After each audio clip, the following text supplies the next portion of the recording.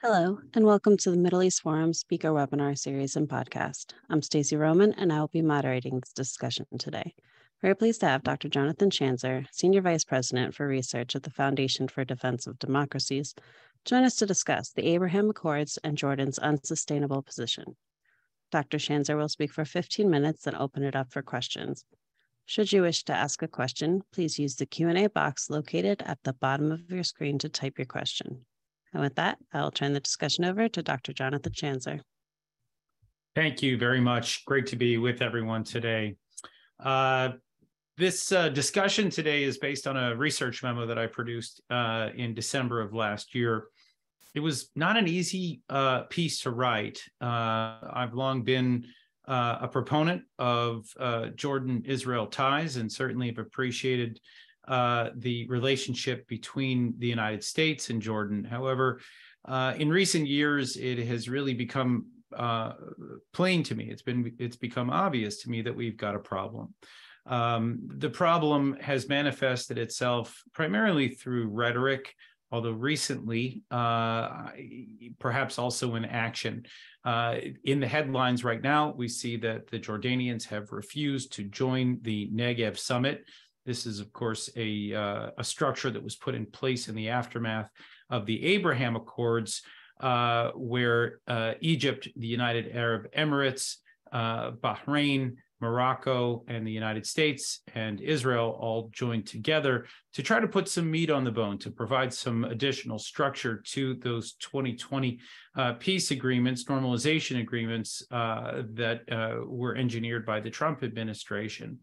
The good news is that there was just a meeting of those working groups. There were 6 different areas that they worked on, and they are working to put some meat on the bone. The bad news is that the Jordanians refused to take part. What makes this all the more shocking is, of course, that Jordan was seen as the warm peace that Israel enjoyed, dating all the way back to the 1994 peace agreement that the two countries signed. Things had been going rather well. The Israelis were providing gas and water and intelligence and security assistance. The United States was providing additional financial and military assistance to the Jordanians. All of that was serving to keep the Hashemite kingdom intact. Of course, the Jordanians did not necessarily get everything they wanted out of this deal. It is still an impoverished country. It is a country that lacks natural resources, so they have to rely on energy imports from the likes of Saudi Arabia and the UAE. They continue to rely on the Gulf states for cash injections in order to remain solvent. But nonetheless, this agreement dating back to 1994 has served the Hashemite kingdom well. And yet what we see right now is that the Jordanians are veering off in very much the wrong direction. I wrote the report. It's called Neither Here Nor There, Jordan's Ambivalence Toward the Abraham Accords. I wrote this in anticipation of really a personality conflict above all else. Certainly, we can go and look at the track record of the Jordanians and some of their rhetoric. But the big issue that I saw looming was that Benjamin Netanyahu, the prime minister, the incoming prime minister of Israel, had just earned the right to form a government. And for the prior year, things had gone relatively well. I don't want to say that they were much improved, but they had stabilized between Jordan and Israel. And the reason for that was because Benjamin Netanyahu and King Abdullah have rather tense ties. For the, let's say, the second half of Benjamin Netanyahu's last time in government, basically from 2009 until 2021, the second half of that was really dominated by Yossi Cohen, the head of the Mossad, who used to run interference and essentially manage the relationship between Israel and Jordan because the king did not really want to speak with Bibi. But that was really not the end of it. If we really go and look back, there have been a number of very tense moments where the Jordanians have excoriated Israel for a range of things that I don't think we can blame Israel for necessarily. The lack of progress in terms of peace between Israel and the Palestinians, certainly not Israel's fault alone, or even Israel's fault entirely, but that is the way that the Jordanian government has framed it in years past. When the United States was considering moving its embassy to Jerusalem, Jordanians called it a red line that would have a catastrophic impact. When Netanyahu was preparing to annex portions of Judea and Samaria, the West Bank in 2020, the king warned of a massive conflict. Of course, that was thwarted by the Abraham Accords, but could be back on the table now, and it'll be interesting to see what the Jordanians say and how they react. There was a time where, as I mentioned, Prime Minister Naftali Bennett claimed that the Netanyahu government had destroyed the relationship and then they were fixing it. But of course, we've not seen significant improvements, even with new leaders in place. In 2016, at the UN General Assembly, King Abdullah placed the blame entirely on Israel for lack of progress. He was saying that peace is a conscious decision. Israel has to embrace it or eventually be engulfed in a sea of hatred in a region of turmoil. That's some serious drama right there. In 2017, after a Jordanian stabbed an Israeli security guard at a residential complex at the Israeli embassy compound in Amman, the Jordanians held the Israeli security guard responsible for shooting his attacker in self-defense, and that led to a pretty significant standoff, a diplomatic standoff. This, of course, was exacerbated when Israel installed metal detectors on the Temple Mount after 2 Israeli policemen were killed by gunmen who were returning from prayer. In other words, the Jordanians seem to be blaming Israel for their response to aggression. And this is, of course, not an easy thing for Israel to stomach. Now, a lot of this is stemming from the Jordanian role on the Temple Mount. They are, of course, the custodians of the Temple Mount. This was something that the Israelis enabled the Jordanians to do. That we wanted to, I think, with the help of the United States, dating back to that 1994 peace agreement, we wanted to make sure that calm prevailed on the Temple Mount. This is, of course, a very sensitive site, holy to both Jews and Muslims alike. And so I think the Israelis rather graciously enabled the Jordanians to maintain this custodian role. But I think it's backfired in recent years, and I think the Israelis are certainly coming to that conclusion.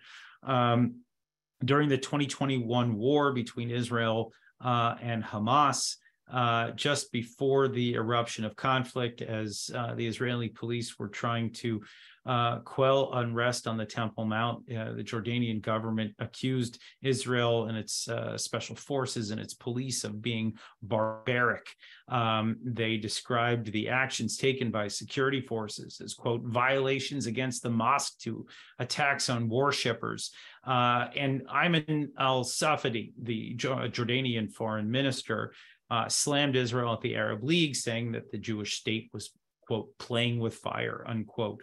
All of these things, I think, I should underscore here, they certainly don't belie, or they don't underscore, or they contrast rather with the Jordanian role that is expected of them.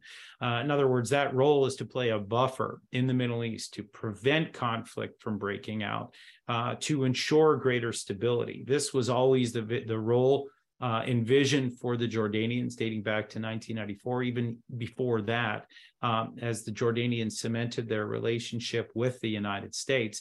This is simply not the case right now. If anything, it seems as if the Jordanian government is taking sides with the likes of Hamas or Iran. Their rhetoric sounds very similar.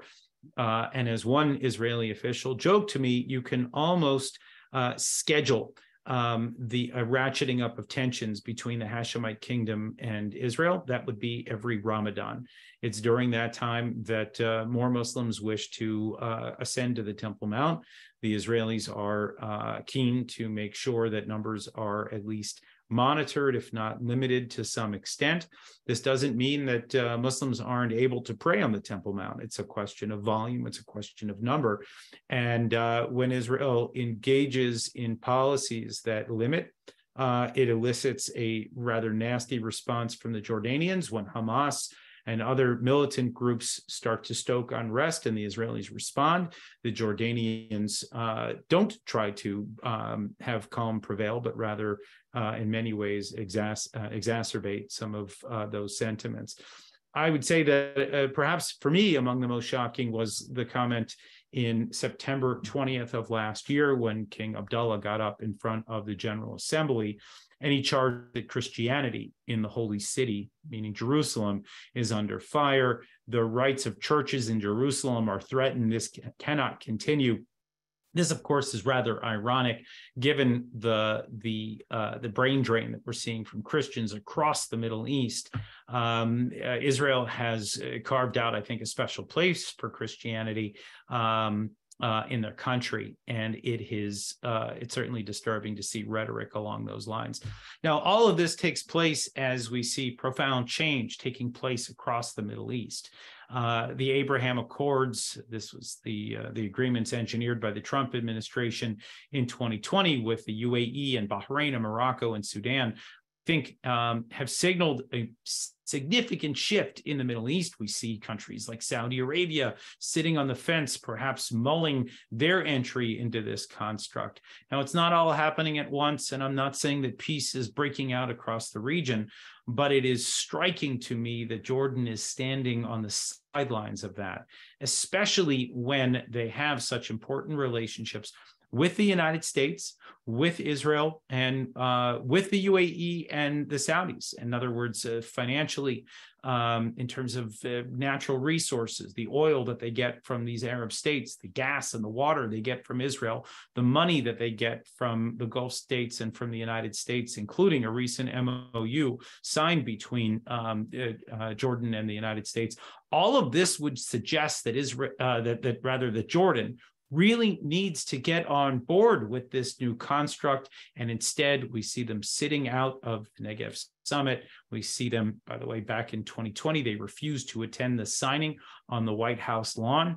It has been one display of rejectionism after another. And this, of course, coming from the country that was traditionally viewed as the warm peace, certainly as compared to Egypt. And Egypt, we can say, after years of having a very frigid peace with Israel, has turned a corner. And so now, as we see every time a conflict erupts in the Gaza Strip, it is Egypt that tries to bring calm back to the region, and they have a close and trusted relationship with the successive Israeli governments. And so Jordan now has the distinction of being the coldest peace with Israel in the region. This, of course, is not good news. This is something that the United States should wish to change. However, we see that Washington continues to view the Hashemite kingdom as something that is too weak to fail, too weak to challenge. Year after year, the administration, whether it's Democrat or Republican, Congress, Democrat or Republican, generally refuses to engage with the Jordanians, refuses to push them into a better place with Israel. This is not to say, of course, that Jordan needs to agree with every policy that Israel has adopted. They can certainly take issue with it. It's the public excoriation of Israel. It is that very nasty public rhetoric that I think continues to undermine peace. And we certainly hear from Israeli officials right now, quietly at least, where they're complaining. And they're saying that this is unsustainable and that Jordan is not appreciative of the assistance that they get from Israel. Again, it's not to say that everything that Israel does should please Jordan, but most of these things are being done very much in accordance with longstanding Israeli security policy. And freedom of religion continues at the Temple Mount. and the Israelis continue to enable the Jordanians to have that significant role in the Waqf. I need to wrap up here in a minute or two, but what I would say here in conclusion is that the United States does have a role to play. I should say that the Saudis have a role to play, so does the United Arab Emirates and Bahrain and Egypt. They can certainly push the Jordanians to dial back on that rhetoric and to engage more constructively, to join the Negev Summit, and to take part in these new constructs related to the Abraham Accords. This would, I think, be one positive step. But I do think that it does fall heavily on the United States to engage more robustly. One thing that I've thought about very recently is, of course, the fact that after the United States won the Cold War, dating back, of course, this is dating back to the early 1990s, when the United States emerged as the strong horse, so to speak, that was when the United States had, I would say, the greatest leverage to push the Palestinians towards the Oslo Accords, push the Jordanians toward their peace agreement several years later. When the United States appears strong, when the United States appears ascendant, I think we will have greater leverage in terms of building out these constructs and trying to create a region that is more oriented around peace rather than confrontation. So my hope is that this is something that the administration could potentially capitalize on with the defeat of Russia on the battlefields of Ukraine.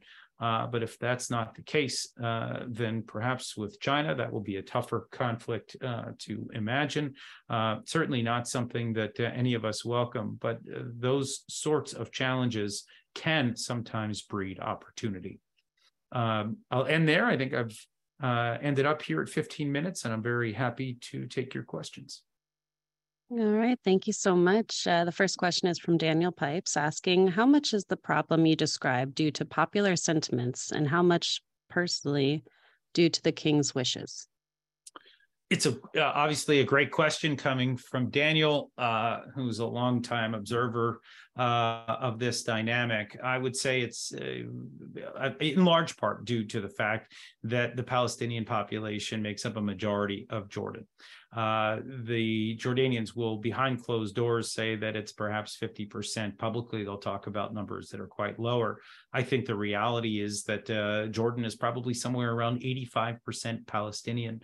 And so it's just not feasible, at least in the mind of the king, to come out and embrace Israel, to give it that bear hug that perhaps we're seeing from the likes of the UAE or Bahrain. It doesn't sit well in Jordan. When I was there in September doing research for this memo, I saw a lot of bumper stickers and signage rejecting Israel, calling on Jordan not to take gas, for example, from Israel, saying it was occupation gas, meaning that they would rather not heat their homes, not be able to cook food if it meant taking energy from Israel. This is, of course, not a good sign. And I think something that the king has to bear in mind, or at least this is what he's doing. He wants to make sure that a country that is already somewhat unstable, with a regular rotation of governments that have been brought down by protests, that he doesn't anger the population. This, of course, I think, when one thinks about it at the end of the day, this is a king, and the king can strike a contract that he wishes with his subjects. I think this is a demonstration of some waffling on the part of the king. But I will also say that when one looks back, and I read his autobiography in preparation for writing this this memo, the king, I think, is somewhat predisposed to antagonism with Israel. He blames Israel for just about everything, does not hold the Palestinian Authority or Hamas accountable for their actions. He seems to be inclined in this direction. And again, I think this is where the United States has a significant role to play. Thank you so much. Carrie Hillebrand asks, the Jordanian monarchy is propped up by a Bedouin minority with a growing Palestinian majority that is politically and economically suppressed. What is the danger that the Hashemite regime will be deposed in the near term? I've had this question asked to me a lot, and I think the answer is it's not very likely. I think the king is supported probably first and foremost by Israel. And by the way, we saw this during the Black September crisis of the early 1970s. For those that recall, when the Syrians were threatening to destabilize Jordan, it was Israel that stepped in. And I think Israel has been at Jordan's side during the ISIS crisis and some of the Arab Spring tumult that we saw during the past decade. All of this, I think, despite all the tensions, Israel will be there and will not let the kingdom fall, nor will the Saudis, nor will the United States, and nor will the UAE. And this gets back, I think, to that key point that I'm making, is that this is the natural alliance structure that I've just described for Jordan, and they're rejecting it. Right, they continue to stand aside and to eschew this Abraham Accord structure that only serves to benefit their long-term stability. So it makes very little sense from a strategic perspective. Maybe from the perspective of populism, you can understand why the king is doing this. But if his goal is long-term survivability and to ensure that his son takes the reins after he's gone, then Israel, the United States, Saudi Arabia, the UAE, they're the only game in town. And so this was, in fact, the primary motivation for my writing this report. I don't think that any of that kind of instability, that could potentially topple the regime is likely as long as they stand by the king's side. Absolutely. And we have a question here from David Levine. Just a quick prediction. Could you predict what would follow if anything did happen to King Abdullah? No, you're saying that's unlikely, but I think it's unlikely. I mean, look, there are those that have potentially posed a challenge to him, his half-brother Hamza. There was a reported coup attempt from, I think it was about a year and a half ago. I'm not sure it really was a coup attempt. It looked really more like a family squabble. The Muslim Brotherhood continues to pose something of a challenge to the regime, although they have fashioned themselves to be something of the loyal opposition rather than an outright antagonist to the king.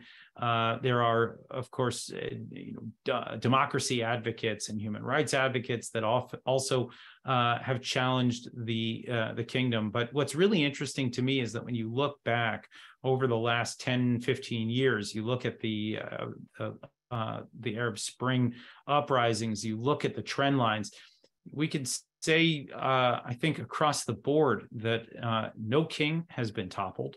Monarchies have been typically respected. It is the republics that have endured the tumult, and that is an interesting trend to watch. So I don't see it as being terribly likely, but I've identified some of the potential challengers, unlikely as they may be. Thank you so much. Robin Santiago asks, what do you think the U.S. could do to help improve these relationships, especially since the street seems to be very anti-normalization? Yeah, I mean, look, there are a few things that I note in the report. Border security being one of them. Working together with the Jordanians and Israelis. I mean, it should be noted here that Israel's longest border is with Jordan, and the Israelis need that border secured, so they need to work with the Jordanians. The Jordanians have their own border security problems right now as Iran-backed militias continue to destabilize the country. In particular, we've seen an uptick in the smuggling of Captagon, a very addictive drug that is plaguing the streets of Jordan as well as other countries around the Middle East. So I think the United States can engage more fully with Jordan and Israel to ensure better border security. I think we should be looking at additional assistance, financial assistance. And by the way, it doesn't have to be the United States, but we should be working with the Saudis, who are a bit more ambivalent, by the way, about investing in Jordan than, for example, the UAE. So there could be more that we could do. Of course, we've got our own tense ties right now with the Saudis. But I think that working with those that have the means to support Jordan financially, we should certainly be doing so.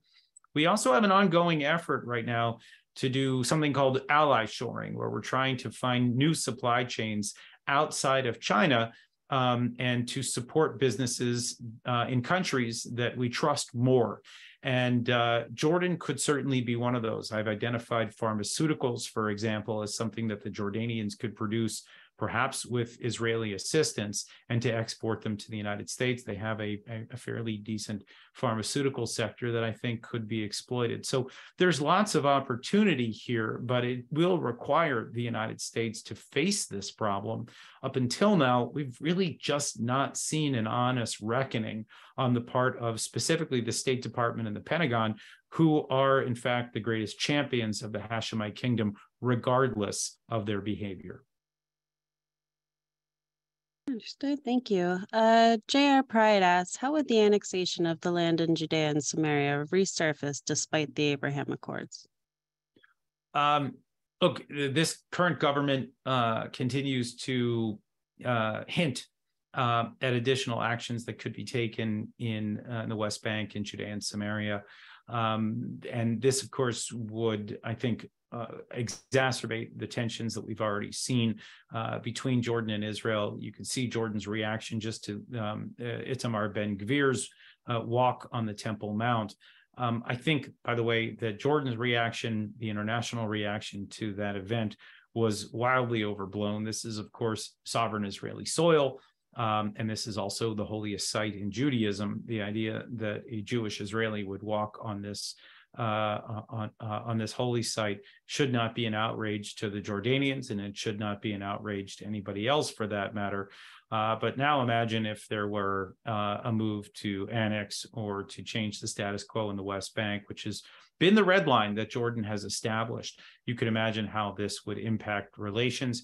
By the way, I would also note that it may not portend well for Israeli-UAE relations. It was the UAE that offered peace and normalization in exchange for Israel not annexing parts of the West Bank. That was back in 2020. So you could see more than just Jordan being impacted by this. And it's for that reason that I think Benjamin Netanyahu, the Prime Minister of Israel, is going to have to be very careful how he navigates this. Normalization is still important for Israel, even if territorial gain may also be. Thank you. And in terms of that careful navigation, an anonymous attendee asks, can you comment on the near-term future of the Jordanian-Israeli relationship? The near term is tumultuous. The near term is not positive. And again, this is why I wrote this memo. The goal was to point out here that things are likely to get worse before they get better. Things have been, as I mentioned, quite tense every Ramadan. Every time there's been a question of who goes where on the Temple Mount, things have been tough. Every time there's been a conflict between Israel and Hamas, for example, things have gotten acrimonious. Things have been difficult since March, while the Israelis have tried to quell some significant unrest in the West Bank. The operation known as Wavebreaker that Israel is conducting in the West Bank has not sat well with the Jordanians either. So none of these things bode well. And now with Netanyahu back as prime minister, we're going to need to see who steps up as that intermediary. Someone will need to speak with the Jordanians, and it will need to be at a high level. So it will be interesting to see who does it now. Yossi Cohen is now the former Mossad director, so it's not likely that he will be the one. Maybe it's David Barnea, the new Mossad director. Maybe it's someone else. But I think a lot will hinge on who Netanyahu sends and whether they are able to build that strong relationship. But again, more importantly, I think the United States needs to start to engage, to warn the Jordanians not to engage in this kind of rhetoric, and perhaps to demonstrate a bit more strength on the world stage, as that in the past has really resonated with the Arab Street. Absolutely. And so sorry, I know we're running out of time, but Barry Werner just asked a question directly about that. Can our foreign policy work if we only use carrots and no sticks? Won't we encourage the king to play both sides? On the one side, he is placating the Palestinians, and on the other side, he is protected by the Abraham Accords peace process. Yeah, I think that's right. And by the way, I mean, I think the Jordanians know that no one wants to challenge this peace agreement. dating back to 1994, and so they actually can, as I said in the title of the report, they are neither here nor there. They can live in this interesting, weird gray zone where they're not acting like a peace partner, but they're enjoying the benefits of peace. And as a result, what we've seen is that they have emerged as in this sort of third category of countries that are against normalization, such as Algeria or Kuwait, for example. But the difference is they need United States assistance. They need the help that they get from Israel. They need the resources that they get from the UAE, which is a partner of the Abraham Accords. And so that's where I think this is just simply unsustainable. But it does come down, I think, at the end of the day, to America as the senior partner in all of this, and the architect of the regional constructs that prevail today. Now, they could be threatened by China, they could be threatened by Russia, they could be threatened by an American departure from the Middle East. But at least for now, America is still the superpower, and it should be willing to wield the influence that it has. This doesn't need to be stick per se, but it cannot be only carrot. There need to be warnings. There needs to be a sense of consequence for the Jordanians if we're to try to improve the current dynamic. Absolutely. Thank you so much. Before we go, can you tell our viewers where we can find some more of your work?